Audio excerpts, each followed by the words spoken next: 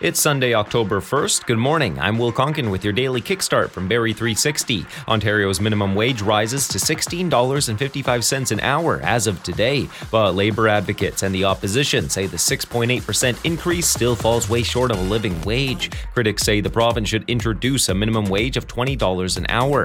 The Ontario Living Wage Network says a living wage in the GTA is around $23. Thanksgiving food drive for the Barrie Food Bank in full swing. Target is to collect $200,000 and 200,000 pounds of food. Overall, as demand on the food bank rises, puts a strain on ensuring the shelves are filled. Food Bank Executive Director Sharon Palmer says one thing they have done is focus on food rescue. In the past, some stores would end up throwing things out if they had no place to put it, if there's surplus items, for example.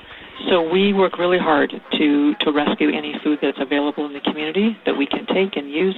The number of people accessing the Barrie Food Bank was up 94% last month compared to August 2022. Food drive runs till the end of October. With just hours to spare, the U.S. government avoided a shutdown. Senate approved a 45-day spending bill, keeping agencies open until November 17th. Blue Jays are headed to the playoffs. Despite dropping a 7-5 decision to the Rays, Toronto got some help when the Rangers knocked off the Mariners 6-1. Jays will start the playoffs on Tuesday, either against the Rays or Minnesota Twins. Colts fell short of a perfect weekend, lost 4-2 to the Owen Sound Attack. Colts get a week break before they take to the ice again, while Game 1 is in the books with a big W for the Barrie Sharks U22 team. Got past the Blue Water Junior Hawks 2-0. Montreal Alouettes beat the Ottawa Redblacks 32-15. Hamilton Tiger Cats took down the Stampeders 22-15. Leafs and Canucks were winners. Vancouver over Edmonton 5-2 and Toronto 3-1 against Montreal. A mix of sun and cloud today. Slight chance of showers late this morning and this afternoon. High feeling like 27. That's your kickstart for Sunday, October 1st. We're back again tomorrow. Until then, remember, don't let yesterday take up too much of today.